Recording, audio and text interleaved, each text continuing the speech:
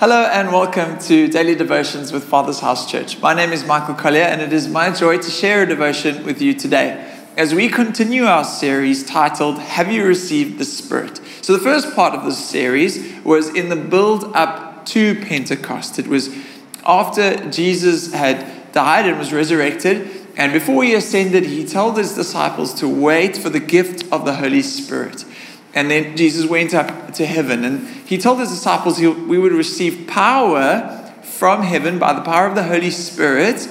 And then we would be witnesses they would be witnesses in Jerusalem, Judea, and to the ends of the world. And so we spoke about what that means for us to be witnesses, to wait to receive power from heaven, and why it was important for Jesus to go so that God's presence could fill all the world by his Holy Spirit. And so we looked at that in the build-up to Pentecost in Acts chapter 2, the outpouring of the Holy Spirit like tongues of fire, and that the church grew by the proclaiming of the gospel in multiple languages, and that was a fulfillment of Scripture, and we saw what it meant for the believers to gather together and to enjoy the favor of God and almost heaven on earth in the sense of the generosity of Spirit, encouraging one another in the Lord adding to the numbers daily. And so that built up to Pentecost. And from Pentecost, we're looking at what it means for us to be sent by the Spirit. And so our key text comes from John chapter 16, verse 7, where Jesus said, "Nevertheless, I tell you the truth. It is to your advantage that I go away. For if I do not go away, the Helper will not come to you. But if I go, I will send him to you." So Jesus was saying it is better for him to go and to pour out his Spirit upon all people, fulfilling Scripture, that God would dwell in our midst and be in and with each one of us. And so we also wanted to look at this first week of this part of the devotional series at Ezekiel's vision in Ezekiel chapter 37, the valley of dry bones that God knits together and then breathes his life on them. And so Lloyd shared about that yesterday in Israel the day before.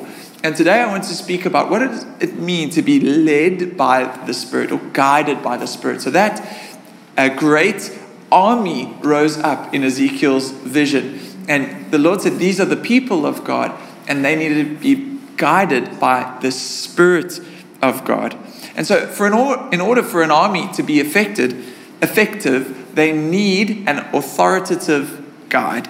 The army formed from the valley of dry bones in Ezekiel's vision in chapter 37 of Ezekiel becomes this vast army.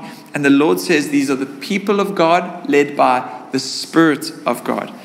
In order for us to be effective as the people of God, we need to be led by the Spirit of God. There are many things that could lead us. We can lead ourselves, or we can be led by our emotions or the ways of the world or the spirit of this world. Or we can be led by the Spirit of God. One way is pleasing to God and brings life, and another way is hostile to God and brings death. What we choose to allow to lead us matters. And so my key text for today I want to read is Romans chapter 8, verse 14. It says, "For those who are led by the Spirit of God are the children of God." And so God is saying here, as he reiterated in Ezekiel 37, that those who are led by the Spirit of God are the children of God. We are God's children, and he desires to lead and guide us into the fullness of life by the power of his Holy Spirit. So I'd like to give us 5 ways that the Spirit can lead us as God's children into the fullness of life, so that we would be an effective army of God. The people of God would be effective in being witnesses for Jesus, in establishing God's kingdom here on earth as it is in heaven, by being led by the Spirit of God. Firstly, the Spirit of God leads us to a position. That's what the Scripture is saying in Romans 8:14. Those who are led by the Spirit of God are the children of God. It goes on to say in Romans 8, verse 15, "The Spirit you received does not make you slaves so that you live in fear again. Rather, the Spirit you received brought about your adoption to sonship. And by him we cry out, Abba, Father." It's a personal relationship. The Spirit himself testifies with our spirit that we are God's children. Now, if we are children, then we are heirs of God and co-heirs with Christ. What a beautiful passage that says when we are led by the Spirit of God, it gives us a position.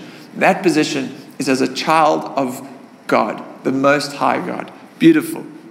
Secondly, the Spirit leads us to peace. Romans 8 verse 6 says, the mind governed by the Spirit is life and peace.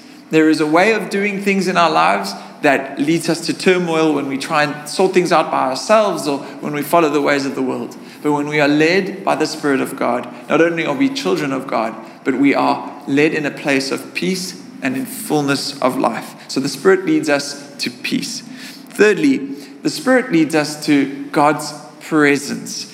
Psalm 139 says, where can I go from your Spirit? Where can I flee from your presence? If I go up to the heavens, you are there. If I make my bed in the depths, you are there. If I rise on the wings of the dawn, if I settle on the far side of the sea, even there your hand will guide me. Your right hand will hold me fast.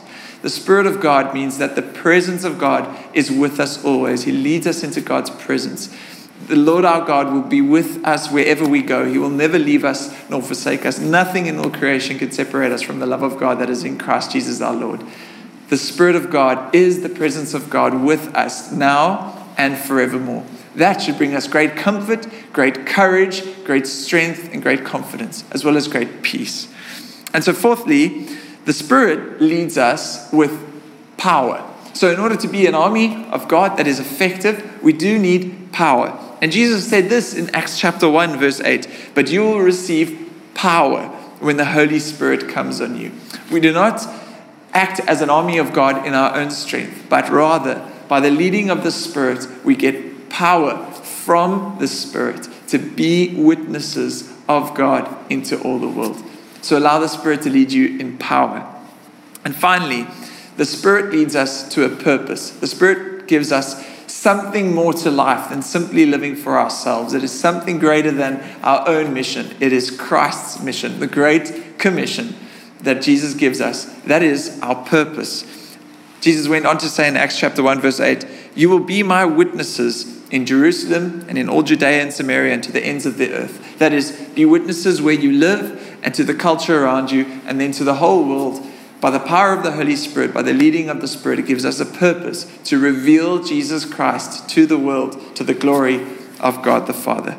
So today, may we invite the Holy Spirit to be our guide, to lead us into the fullness of life. That way, we'll be an effective army carrying the kingdom of God into the world. Light overcomes darkness. Life overcomes death. We are invited by the leading of the Holy Spirit to be light and to bring life by the leading of the Spirit. To be led by the Spirit is not to be weird. To be led by the Spirit is to be a child of God and to partner with heaven in restoring the kingdom of God here on earth as it is in heaven. I pray that this encouraged you today to be led by the Spirit. Let's close in a word of prayer. Father, we thank you that the same Spirit that raised Christ from the grave dwells also within us. The same Spirit that breathed life into all creation lives also within us, bringing us life and peace. Thank you that your Spirit is with us always, that nothing can separate us from you, that your presence is with us. You call us your children and you bring us into peace. We thank you also that you bring us into the fullness of life by the leading of your Spirit, and that your Spirit gives us the power to bear witness to you, a purpose to reveal your love to the world that is fully revealed in your Son, Jesus Christ. So Holy Spirit, we pray that you would lead us into fullness of life today to the glory of God the Father. In Jesus' name we pray. Amen. Thank you for joining us for Daily Devotions today. We pray that this has been encouraging to you. Madeline will be back with us for devotions tomorrow as we continue the series. And then Vincent's first Friday favorites special as he counts down the top songs, worship songs of the last 30 years or so is on Friday. Have a blessed day. God bless you and goodbye.